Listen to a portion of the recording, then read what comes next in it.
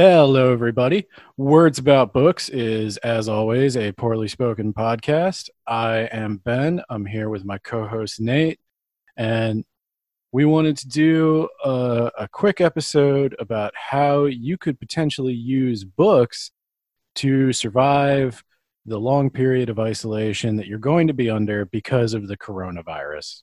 And we could say that because we're not on YouTube. Yeah, that's true. You Yeah. you can't say virus on YouTube. I don't think you could say coronavirus. You can't say you got to be very stealthy about how you approach it. That's really stupid. But unlike those suckers, we're not monetized anywhere. Yeah, So, got him. in all seriousness, we think obviously that reading is a pretty good hobby and it is one you can easily do while you are locked in. Ideally, a lot of what we're going to talk about works best if you have some kind of e-reader or tablet or some electronic device you're comfortable reading off of. But if not, you can always use a computer. And if you have the hardcover books, you can make a fort out of them when you're done reading them. Yes. A couple of things I will say: if you don't have an e-reader, if you don't want to use an e-reader, Buy one immediately. What are you doing? if you're only into paper books, and I read a lot of paper books for the podcast, I don't, but in general, I prefer paper. A lot of local bookstores are doing curbside pickup. I know Barnes and Noble is delivering, and unlike Amazon, they don't sell essential stuff, so nothing's going to get prioritized over your book at Barnes and Noble. But there is also Amazon. I've ordered a couple of things, one of them being a boom mic stand for this very podcast, and they have arrived way earlier than they said they would. So something to consider. You can still get your hands, you can still get your hands on books if you want. What we're going to talk about on this episode, it's going to be very different from anything we've tried so far. We are going to first go over a couple of ways to acquire free and cheap books legally. Again, with a focus on ebooks. I'm guessing libraries are not, I don't think my library is open. Nope. My library's been closed for, I would say a month, but I think it's only been a couple weeks. It just feels like a month. Yeah, so it's been that's my main avenue of getting a free physical book. I don't know if I can help you much there, but the rest of the episode may help you. We are going to be going over some personal recommendations for books you might want to consider during this particular pandemic, and we're also going to discuss what we ourselves are planning on reading that hopefully, like, the books we're not going to read for the podcast that we just are reading for ourselves in case anyone cared or was interested. They should care. I would be hurt if they didn't care. Well, I am a very minor podcast celebrity, and people should care about me. And I can't wait to hear what you're reading because it's going to be very insightful. And you did mention this is something that we haven't tried before. So I need to point out that it was your idea. If it goes up in flames, it is all your fault. However, if it's successful, it is a team effort. So just keep that in mind. There's actually two things I've been thinking about doing for a little while now. One of them is this sort of more experimental format podcast where we talk about things other than just purely going over a fiction book. And the other thing, which will be launching alongside this podcast, so please feel free to check it out if this is something you would be interested in, is a blog. We're going very retro. It was inspired in no small part by Nate's love of blogs in recent episodes. And you can find it at... I actually had no idea what you were talking about at first. I was like, what do you mean my love of vlogs? I see. You were making a joke. Our mutual friend Karen Brissett and her wonderful horror blog that deconstructs and makes social commentary. And her baby boomer name. Oh, dear. we're off to a good start. All right. So where can they find this amazing blog that I will, without even reading, say is about 1,000 times better than Karen Brissett's blog? They can find this blog at blog.wordsaboutbooks.ninja. That's right. We use an unconventional domain. Because we are edgy teenagers. Yes. You can find our podcast at podcast.wordsaboutbooks.ninja if you happen to stumble upon it on Spotify or some other program. But we're going to be doing some more stuff at the blog. My initial goal, I don't know if I'll be able to stick to this, was to try to take something that winds up getting sort of left on the cutting room floor, or we just don't really have time to cover, or doesn't fit well into the podcast episodes. We always have a lot of overflow left over, either from our research or just points that didn't seem to drag on too long. We end up cutting a lot of material from these. Yeah, so I'm going to try to salvage some of that. I think we have some good stuff, and we'll move it over to the blog. And there will definitely be a blog post accompanying this episode with all of the links and all of the recommendations listed out for you. And we're basically going to use it as show notes, sort of. So with that said, I think the first thing we should talk about is ways you can acquire free ebooks. There are two main suggestions I'm going to have. And the first is Project Gutenberg, which you can find at www.gutenberg.org. Project Gutenberg is a library of over 60,000 free ebooks. You can choose among EPUB and Kindle ebook format, or you could just read them online. I think you can also just get a vanilla PDF if you want. You will find the world's great literature here with a focus on older works for which U.S. copyright has expired. Thousands of volunteers digitize and diligently proofread the ebooks for enjoyment and education. Now, Nate, had you ever heard of Project Gutenberg? I'm just curious. No, I am an uncultured swine, as we have established. All right. Well, it's like they said, Project Gutenberg is a really great place to find anything published before about 1930. They do have some things published after that point, but basically you got all your classics, anything you would find in like your Barnes & Noble classic section. So if there's something you were thinking about reading from before 1930, it's on there. It's in all the better ebook formats. The Project Gutenberg's big thing is that they want to try to digitize everything that's in the public domain. And they want to make it easily searchable, easily accessible, and so convenient to use that you don't even have to think about using it. You can very easily download the file, plug your Kindle into your computer with a USB cord, and load up the file on the Kindle, and you'll be good to read it on that. If you have some other e-reader that does the EPUB format, you should be good there. I don't know if a Nook will work with this. I've never tried. On the blog, I am going to have a list of recommendations specifically for Project Gutenberg. If you don't have any ideas of older books you might want to check out, there are some very good ones. They have nonfiction, fiction, some old magazines, old scientific publications. There's really a lot on there that is pretty cool. And they've got it sorted by bookshelves, by genre, age group, and topic.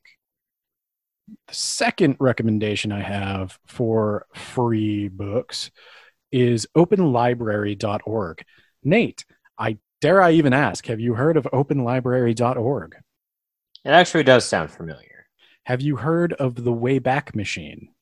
Yeah, I was born in one of those. Yeah, that you were. Do you actually know what that is? The Wayback Machine or Open Library? The Wayback Machine. Okay. Yes. Okay.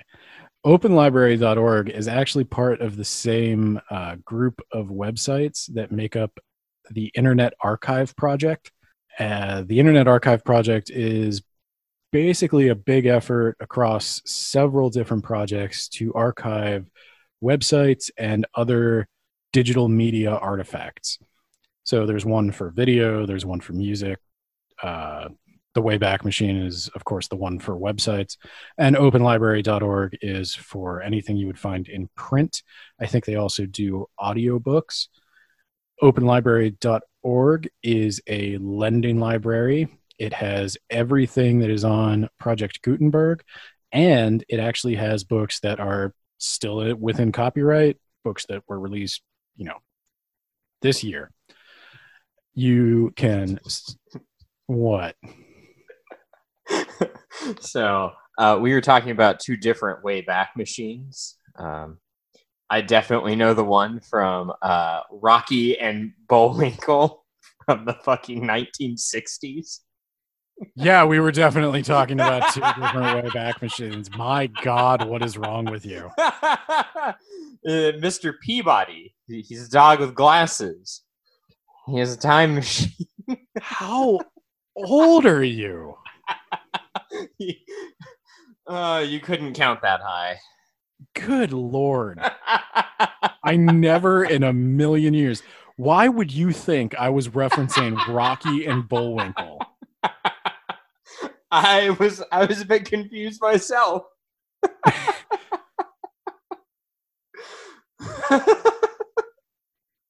Good God. Oh, good stuff. Anyway. Go on.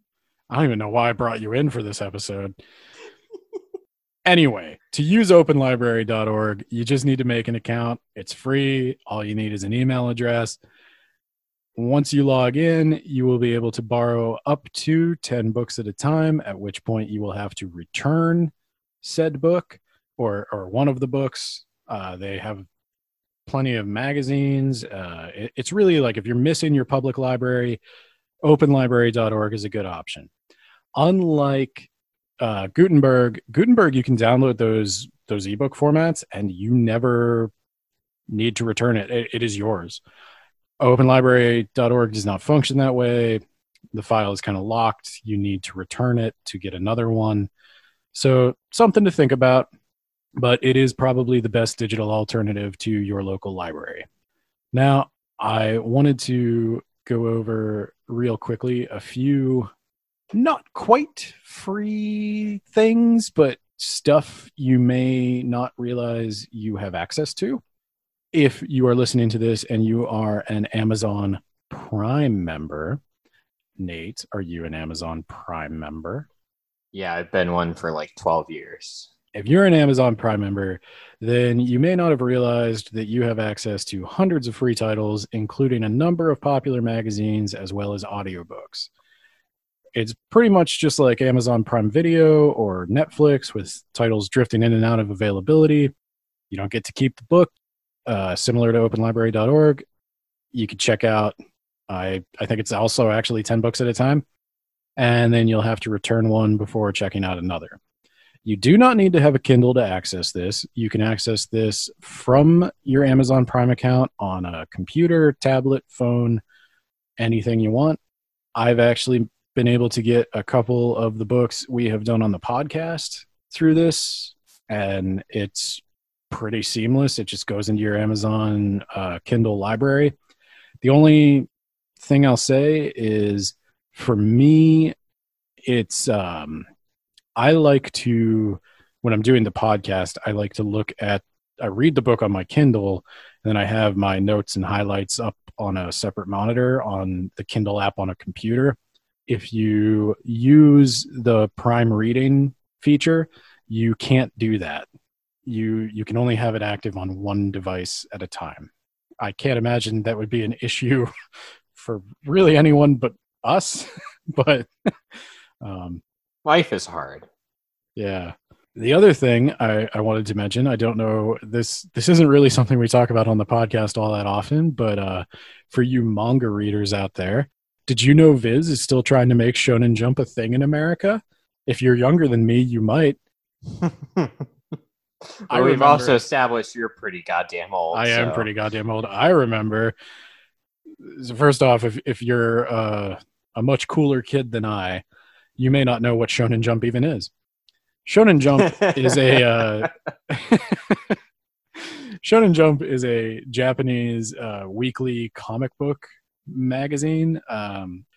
In Japan, comics are really a much bigger thing than they are here, and they function a little differently. Not right now, but you know. Most comics come out once a week in Japan, and they're usually collected into these larger publications, with Shonen Jump being one of the biggest. It's where like Dragon Ball Z and most of the things My Hero Academia here in the West. They're all pretty much from Shonen Jump. And for a long time, Viz, who publishes most of those things in North America, has been trying to sort of bring Shonen Jump over. And in fact, when I was in high school, they started publishing a monthly version of Shonen Jump here in the US, and there were only a handful of stores that even sold it. Can't imagine why. I don't know. I think it should have been as popular as any magazine. But modern problems require modern solutions. So Shonen Jump has gone digital, even in America. You can go to www.viz.com/Shonen Jump, SHONEN. You can then read the most 3 recent issues of a variety of popular manga, including One Piece, My Hero Academia, Dragon Ball Super, Demon Hunter, Kimetsu no Yaiba, and more. God. Your whiteness is showing. Okay. Hey, yeah, you can jump right into One Piece chapter 976. Just jump right on in there. One Piece, no, it hasn't, because The Simpsons is still going. But if The Simpsons ever ends, I guarantee One Piece is going to overtake it as the longest running animated show.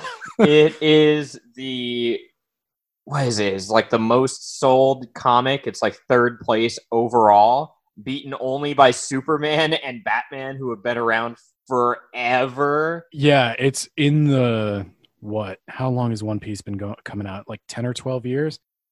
Really? Yeah. It seems like it's been coming out a lot longer. I think it was like 2006 when I first watched it here. So it's probably been coming out longer. Maybe. Yeah. No, maybe it's closer to 15, 20 years, but... Oh my God. Wait, what? I typed it in. It says 1997. That can't fucking be right, can it? For One Piece? It says July 22nd, 1997. Hold on. This is a weird tangent I didn't expect this episode to take. I didn't either. It's been serialized in Weekly Shonen Jump since July 22nd, 1997. Holy fuck. This has been going on forever. Now, as I was saying, you can only get the most recent 3 issues of One Piece. So if you wanted to spend, God, I hope the rest of quarantine reading One Piece, you could subscribe to Shonen Jump for $1.99 a month, and that would get you access to everything. That's a solid 23 years of One Piece if you want to just go back through the years and go through all of it. You would be insane. And that thing I wanted to mention about One Piece being the 3rd most sold comic overall, they're counting all of Batman's and all of Superman's sold. And I think it even passed Batman. I could be wrong. I don't know about that. It definitely passed Spider-Man like a year or 2 ago. But they're counting everything from 1930 for Batman to the present against One Piece from 1997 to now. So One Piece is going to overtake Batman and Superman, and in every meaningful way it already has. It is the most popular comic on the planet. If you've never heard of it, I saw so much merch when I was in Japan. Just shitloads of merch. I think there was a store. One side of the store sold like sweets, and like the other side of the store, like it had its own separate counter, was just like almost exclusively One Piece merch. Wow. Yeah. Huh. But yeah, I'm just going to repeat this one more time. For $1.99 a month, you can get all of the Shonen Jump titles back to like issue 1 or chapter 1, because they come out in chapters. I actually was sort of just looking up different cool things you could do for this podcast. I stumbled upon this, And they sold me a subscription, and I wound up reading the Galactic Patrol arc of Dragon Ball Super for 3 hours instead of working on this podcast. So I highly recommend it. One Piece is 11 million away from passing Batman. Oh my God, they're gonna get that. Now, is that are they only counting the graphic novels? I forget what they call them in Japan, but the 10 chapter like binding, like the books you buy. I have no idea how they determine that. Because I would wager, if you're just talking like units moved, if you could count One Piece as selling a copy of Shonen Jump, which it does. Oh yeah, it's the selling point. Yeah, then it is definitely outselling. But that is like just so. Batman from that era is basically not even the same character. Yeah. They are reaching real hard to beat One Piece. 1939 is Batman, and Superman's 1938. Superman is considerably further ahead. Yeah, but again, he couldn't even fly back then. Right. 128 million units ahead is what Superman is of One Piece. Have you gathered that in addition to being book nerds, we're also comic book nerds? We haven't quite figured out how to work it into the podcast, but we're getting there. And this is a good start. I like this free-flowing thing we're doing. Third, and this is actually my sort of last thing you may have access to that you didn't know you had access to. Do you ever purchase Humble Bundles? I did once and then never again. Wow, you are a greedy bastard. That goes to charity. Anyway, if you're not a greedy bastard like Nate, you may have purchased several Humble Bundles over the years. And if you don't know, a Humble Bundle is, you can go check it out at humblebundle.com. There are a variety of different bundles you could buy into. Basically, what happens is a bunch of publishers of video games, software, online courses, books, comic books, just pretty much every kind of digital medium you can think of. They contribute a bunch of free copies and licenses of their stuff to Humble Bundle, which Humble Bundle then sells. You can kind of name your own price. If you pay a certain amount, you get everything in the bundle. If you pay less, you just get 2 or 3 things in the bundle, but the money goes to charity. You can set how much of your expenditure you would like to go to the management of the Humble Bundle program versus the various charities they're doing. And it's, a pretty good way to give. You get something, they get something. And often the value of what you're getting far exceeds the minimum price to unlock everything. So it's really a great deal. And I know a lot of gamers are big on it because they especially like to give away a lot of games, a lot of indie games especially. So that being said, I don't know about anybody else listening to the podcast. I have accrued a ton of Humble Bundles over the years. I'm sorry. And as I was going back through all my various accounts and looking at the things I have literally hundreds of digital comics in my Humble Bundle account that I have not read. And I think I have all of Hellboy. I have several years of Doctor Who comics. I think I bought just a random like Dark Horse thing at one point. So I've got tons of stuff, and you may as well. And the great thing about Humble Bundle is you log into your Humble Bundle account and all of that stuff is still there. So for video games, if they do a lot of stuff with the, Nate, I'm going to need you to help me. GOG, good old games. Is that it? Yeah. Yes, that is it. Yeah, they do a lot of stuff with GOG, which is a totally DRM-free format, so your games are still there to download. If you haven't linked them to your Steam account or anything like that, all the ebooks and everything are still there, so that's a great thing to check out. Now, Nate, I think I know the answer, but I'm going to ask you, do you have any tips or any ways you like to get media? I know your methods may be a little more classic perverse than mine. Oh, okay. Because you're old. I don't think anyone's going to believe it when I say I'm actually younger than you are. Yeah, you are. I don't think anyone's going to believe it when I say of the two of us, you're the one that's majored in English. I didn't major. Didn't I you? left. No. Well, you're the one who briefly majored in English. Yeah, I didn't get a degree. No, I think you well covered it. I don't think I have anything more to add, unless you want me to talk about more Mr. Peabody. Do you know anything more about Mr. Peabody? Not a whole lot. Didn't he have that child slave? Oh boy. What was their relationship? He also had glasses, and I think he was teaching the boy about history and stuff. And my dad had a little like figurine of him back in the day, and I played with it as a kid. Yeah. It was my only friend. Ouch. Going along with our experimental format, since we've given you some resources to find various books to try to get you through this crisis, now we want to recommend some books. And I decided to recommend books that I thought would be good reads during this time of strife.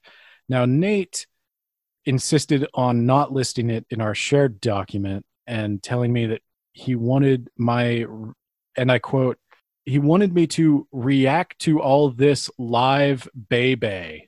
And Nate, I'm dying to know. Say it with some feeling, man. I don't know. I don't know what you were feeling. Okay.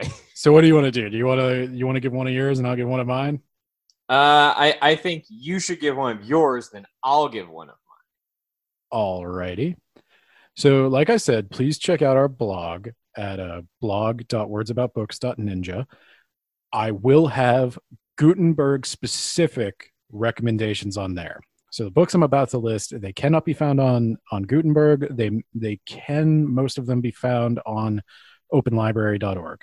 The first one I want to recommend is Good Omens by Neil Gaiman and Terry Pratchett. Now, the first thing I will say is that this is a very British book. It's the story of the biblical end of the world. The Antichrist has been born, and the countdown to Armageddon and the final battle between good and evil has begun. But mankind does have a sliver of hope. A bumbling angel and demon who have spent a lot of time on Earth and have decided they actually rather like the human world are going to try to save it. This is very much a comedy, and it is written in a heavily stylized way by two authors, something that I happen to be a fan of. And I think that has turned some readers off in the past, but I loved it. If you embrace the style, I think it's kind of a Monty Python sort of thing. You're either going to love it or hate it. But if you can get past the stylized writing, I think it's a lot of fun, and it may just be one of your favorite books. It's a perfect read if you're feeling a little bit down and depressed. I know I tend to recommend horror books, and that may not be appropriate to the current situation if you're feeling a little anxious already. So this is light. This is fun. It's, dare I say, even heartwarming. And I think at some point we may have to do a podcast on it, actually, but we'll get to that. And the other reason I wanted to recommend it is because even if you are a person who listens to this podcast and doesn't read along because you hate reading, or you rightly don't always trust our picks, Hey now.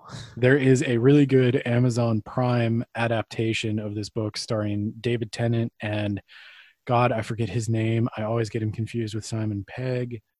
I don't remember, but David Tennant's in it, and John Hamm plays the Archangel Gabriel. So that's fun. Christopher Eccleston. No, it's fudge. I'm gonna name all the stuff he was in that nobody else remembers him for. He was in 30 Rock briefly as the British guy. Baldwin. What? Alec Baldwin? Alec Baldwin. It wasn't 30 Rock. Oh, it's Michael something? I don't know. Point is, Good Omens by Neil Gaiman and Terry Pratchett is my first recommendation. Now, Nate, please, I'm dying to know. A quick aside, to build on something you said. you should always read every book we read on the podcast so that you can follow along and enhance your knowledge on things, except for one of those books. It's pretty obvious which one, but I'm not allowed to say it. At least two at this point. Yeah, that's true, actually. Michael Sheen? That's it. It's Michael Sheen. No. Is it? Yeah. Yes. Yeah. So definitely read along with us. And on that note, my first recommendation would be the entire Dune series by Frank Herbert. We're going to cover the first Dune on this podcast sooner rather than later. And if you didn't feel like reading all of One Piece, if that's not your thing, then have I got another series for you that you could start reading now, and by the time you finish it, the quarantine will be over, and also you'll be 10 years older and wondering where it all went wrong. I feel like I say this a lot on our Dune podcast that is coming up, and we're currently in the process of recording, but I don't love your tone. Dune is one of my favorite books, for those of you who did not know, and I forced Nate to read it. He spent the entire recording gingerly rubbing his copy of Dune. He actually has two of them, one for each hand. One's a hard copy, one is a paperback. I don't have nearly as many copies of Dune as you do. We'll save that for the Dune podcast. But yes, the entire Dune series is my first recommendation for people who want to get through this quarantine. Can I ask, are you sincerely recommending Dune? I'm willing to give it another shot. I love Dune, and I would sincerely recommend Dune. I will say it's not for everybody, and I don't think it was for Nate. We'll have to get more into that in our podcast, our regular podcast. So be on the lookout for that in a couple months. But hey, if you start reading it now, by the time our podcast comes out, you'll be caught up for it. I just feel like somebody stabbed me in the back. I'm out here trying to make sincere recommendations, and you're just making fun of me. Okay. Brings me to my next book, something perhaps Nate should read. Mindfulness in Plain English by, and I am going to butcher this name, Henipola Gunaratha. Henipola Gunaratha, I believe is how it's pronounced in his native tongue. It might be Henipola Gunaratha, or I don't know. I'm terrible at that. Henipola Gunaratha. Okay, he's a holy man. Let's not make fun of him. Okay, so this is not a fictional book, a rare nonfiction recommendation for this podcast, but I'm recommending it specifically for this time for anyone who is experiencing any anxiety issues or just having trouble focusing while being constantly in the same space, because I know I am. There are a lot of people like that. Yes. So Mindfulness in Plain English, if you have ever thought about meditation or mindfulness or getting into any of that, but you didn't really know where to start, you didn't want to go to like a retreat or anything like that, Mindfulness in Plain English is a great place to start. I have had a lot of anxiety issues, and meditation and mindfulness have actually really helped me. I know it's not for everyone. It's not a cure-all, but Mindfulness in Plain English describes some of the basics of meditation, gives you a lot of good ways to get started, gives you a little bit of the philosophy behind Vipassana meditation without getting into it. I promise it's not one of my religious douche philosophy tangents. It's a very simple, very short book, very practical. and you don't have to be any particular faith to get anything out of it. I just really cannot recommend this highly enough to beginner meditators. So Nate, tell me how you would like to wound me now. Well, I'm going to follow up on your meditation and mindfulness with death and destruction on a scale never before seen in all of humankind. Wait, hang on. Okay. So my recommendation is The Great Mortality by John Kelly. So I read this book last year, ironically, before we have another pandemic. This one's about the Black Death in exhausting detail. If you think Corona is bad, you can look back at a time where things were so much worse.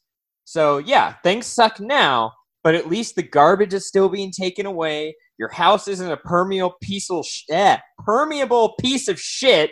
Goodness. And corpses aren't stacking up in the streets. They are in some parts of the world. Well, not here. Maybe we don't have a cure, but we could have a vaccine within 12 to 18 months. But back then, they didn't even have antibiotics or even aquarium cleaner to drink. Too soon? Aquarium cleaner? You didn't know about the Arizona couple who mixed aquarium cleaner in like soda and drank it because it contained the quinine that President Trump said might help with the virus. And so, you know what? I'm going to take a bold and a rare political stance for me. I'm going to say that one's not Trump's fault. I'm going to say that one was going to happen regardless. Exactly. I'm not blaming the president.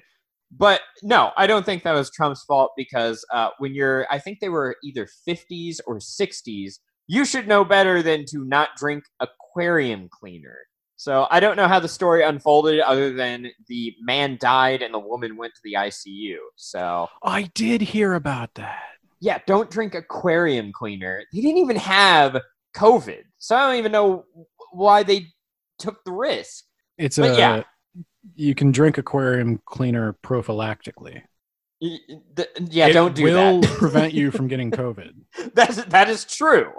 If all you want is to not get COVID, you can definitely go to some extreme measures that will leave you dead, and you won't get it. But yeah, so all I'm saying is the times kind of suck now, but they're not nearly as suck-ass as medieval Europe, and most things aren't.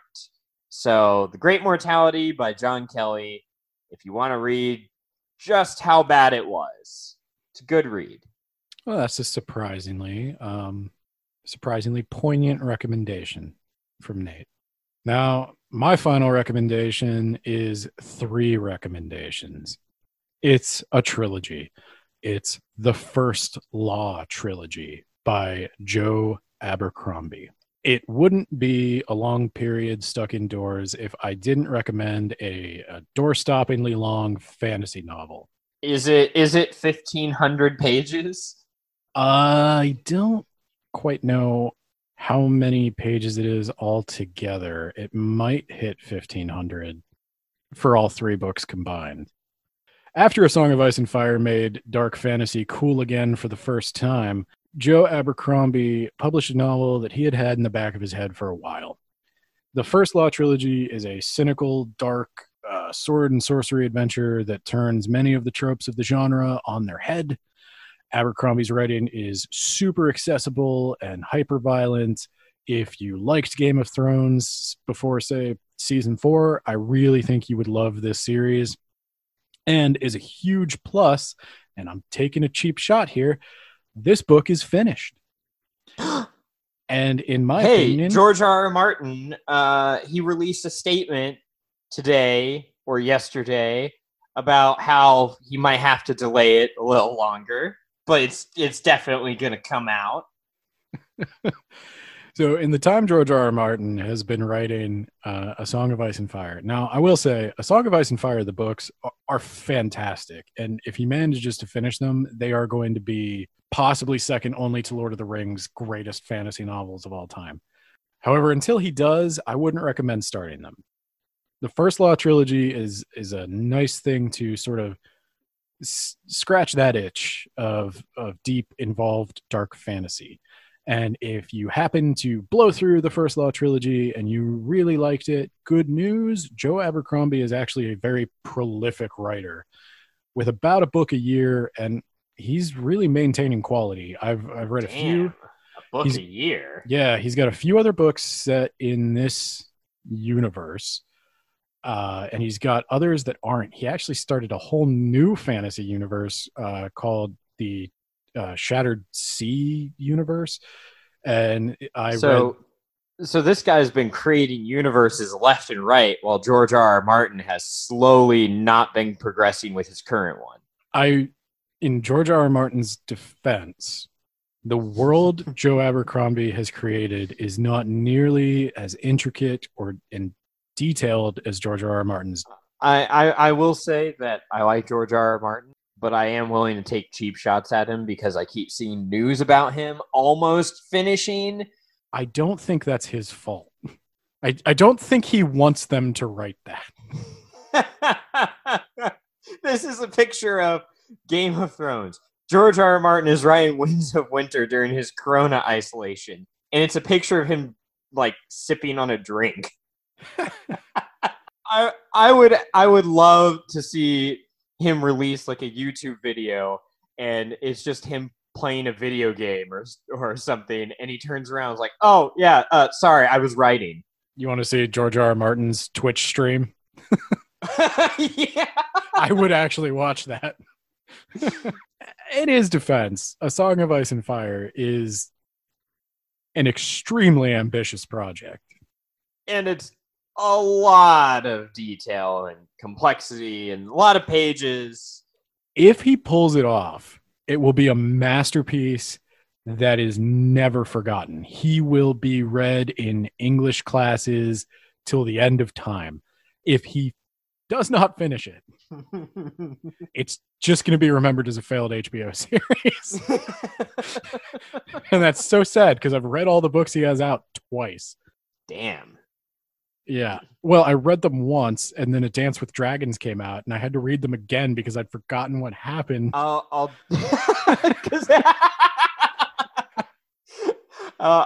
do you one better. I've read the prologue, but I read it twice. Well, speaking of your reading prowess, what great literary work. Oh, you were done with that? Oh, what?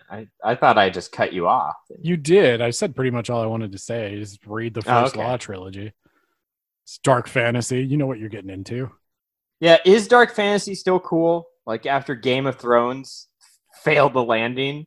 I don't know. Well, I don't know. If you've only watched Game of Thrones and you've never read the books, but you're thinking you might want to read something like that, I'd probably recommend you try, like if you're not a big reader, but you're thinking you might want to get into it, I'd recommend Joe Abercrombie first. He's much more accessible than George R.R. Martin. He doesn't use a lot of old-timey language, which George R.R. Martin doesn't either, but he delves into it a little bit. And Joe Abercrombie is just very like, this is the setting, these are the characters, let's talk about the situation. Very character-driven, very modern-day sensibilities in a fantasy setting. But yeah, I'd recommend the First Law trilogy if you're looking at starting a big fantasy series. It's one of the best. People still like The Witcher. I think dark fantasy is doing just fine. Okay, I'll also correct you and say season 4 of Game of Thrones was good. It went downhill after that. Okay, I'll take that. All right, you ready for this? I think so. All right, you had to know this was coming. I don't. The final recommendation, it is... Oh, fuck. Edenverse, Volume 1, the greatest book ever written by anyone who has ever appeared on this podcast. And I don't say such a thing lightly, Ben.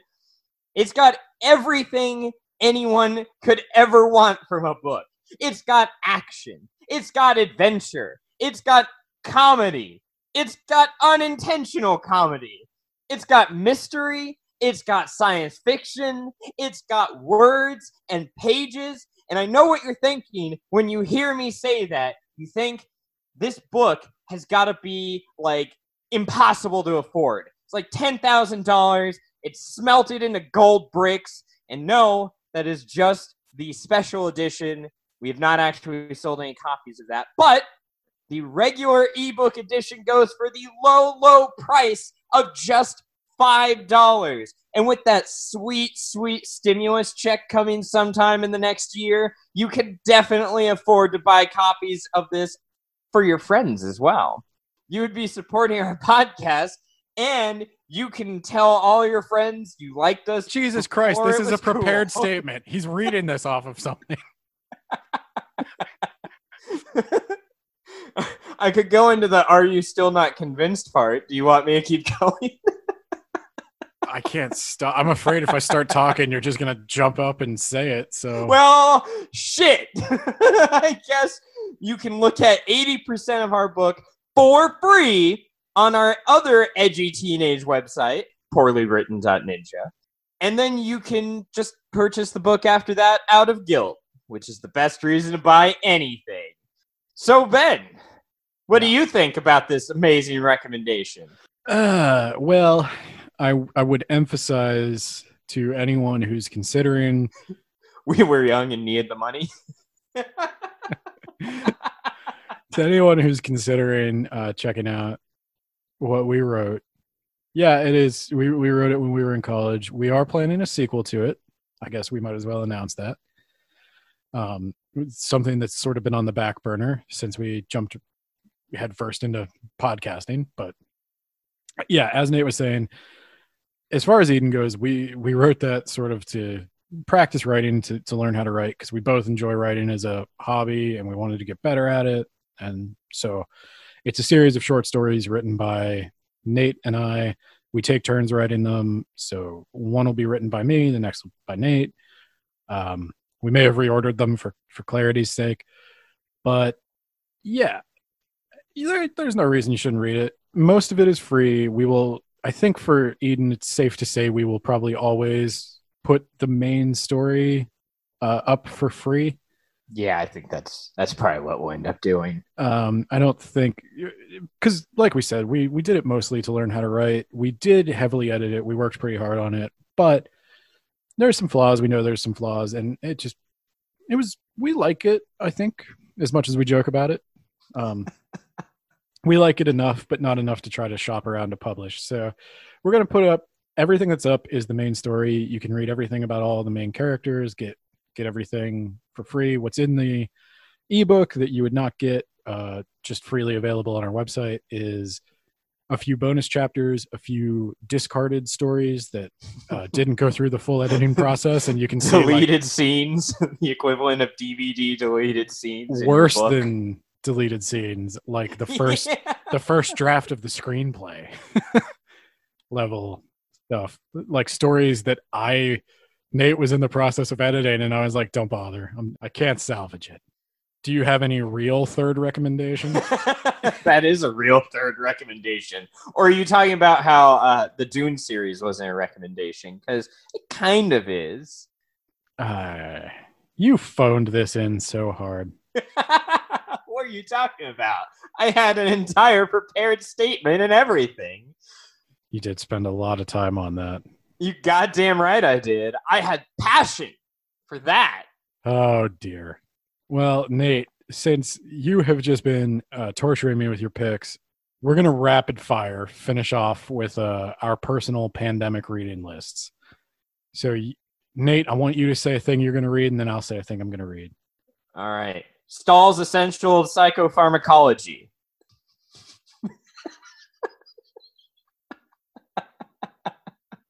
Is this for school? Possibly. What is Stahl's Essential Psychopharmacology? For the record, I would like to imagine that's an urban fantasy novel. About a renegade like apothecary. Yes, a renegade apothecary who teaches you, the reader, about neurobiology and medications used to correct psychopathologies. God, that sounds hot. Oh, it is. Speaking of hot fantasy, I've been thinking of reading the Witcher series. I've never played any of the games, but I did watch the Netflix show, and I was surprised how much I enjoyed Henry Cavill in that wig. I mean, surprised how much I enjoyed it. So I've got the first Witcher book all loaded up on my Kindle, and I'm looking forward to reading it. All right. Stalin, Waiting for Hitler. It's a gigantic book about Joseph Stalin, and he's waiting for Hitler. Since I don't know anything about history, I can only assume he's like in a castle or something. He's waiting for Hitler to come rescue him. I guess we'll find out. Indeed, we will. I will be checking out the Sprawl series by William Gibson. A coworker has recently lent me a copy of Neuromancer. I read it in 2 days. Absolutely loved everything about it. Love cyberpunk. Can't believe I never read it until now.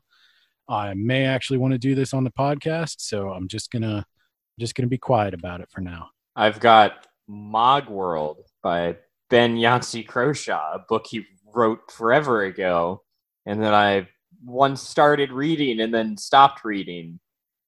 So I guess I'm gonna try to read that one again. God, do you work for him? You're really selling that to me. If he'd be willing to pay me money to sponsor him on this podcast, let's make that happen. We could exchange books to read on our respective platforms. Speaking of Dune, I actually still have one book in the Frank Herbert Dune series to go. So I will probably be reading Chapter House Dune. If not during this quarantine, then during some other point of this summer. Hopefully not still during this quarantine. And then another, 6 books from his son? 8 books? I don't think I'm going to read those. All right. I've got The Last Command by Timothy Zahn. I actually honestly do not know if we're going to finish the Star Wars Thrawn trilogy books. But I already finished Dark Force Rising, so I might as well finish out the series. I don't know. Do you think we'll ever go back to those? We can. You're really selling me on this. I don't have any contact information up anywhere, but find a way to let me know. if you want us to read Thrawn, the Thrawning. Thrawning? That sounds dirty. Oh, dear. Thrawn. How have they never made like Thrawn's Pawn Shop? Thrawn's Pond Prawns. I don't know what you're going for here. I'm just saying words. I'm so tired. Well, go ahead and give us your next reading list. All right. So I'm just going to lump my last two together. I have 16 months of comic books that have been in my pull list at the comic shop that I have not read. Every time I try to put a dent in it, I come home with more than I started with. So I've fallen way behind on that. I don't actually know what's happening with my comic pull list right now. I don't know if Marvel's still making comics or what's going on right now. I should probably find out. But I've got a bunch of comic books. If at some point I may go into that as a blog post, but for now I don't even actually know what I have. A specific comic book recommendation, though, in fact, a manga that is on my reading list is both Uzumaki and Gyo by Junji Ito. I bought these graphic novels a while back on the basis of the art alone. I had some vague idea of who Junji Ito was. And since then, I have read all of the Tomie stories, and I have a pretty good idea of Ito's horror chops, and I'm really excited to read these. So I imagine I will be recommending them at some point. Well, as far as manga and comics go, I did just put One Piece on my list. Are you actually going to read One Piece? I might. Are you going to start at the beginning? There's enough in there that I will be set for quite some time. Now, Nate, Actually, I do have a secret follow-up question I have for you. Okay. I know a lot of our readers, I've actually gotten comments stating concern and sympathy for your lost beard. And I was wondering if you had any updates on that. Yeah, I look in the mirror and I'm shocked that I don't have a beard. It's weird every time I look in a mirror, and I have to shave like every other day, or else I get really prickly and weird, and it sucks, and I hate it. So that's where we're at. Let's flatten that curve, people, so that I can regrow this thing.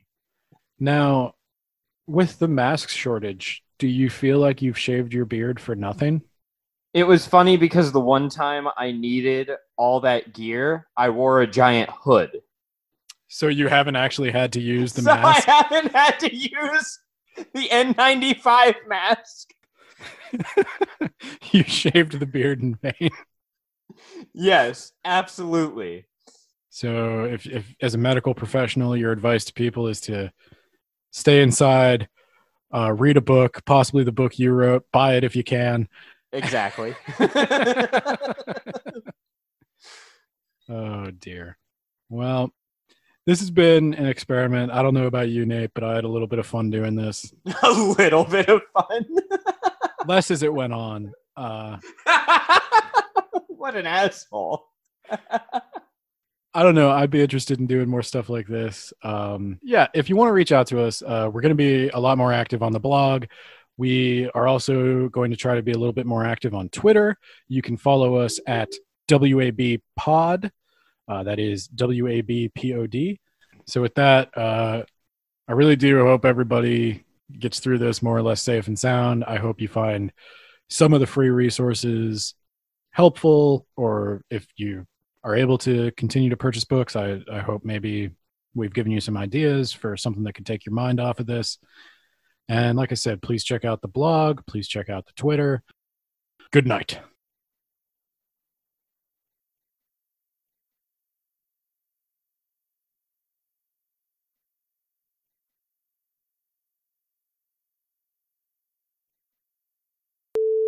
What the fuck am I watching?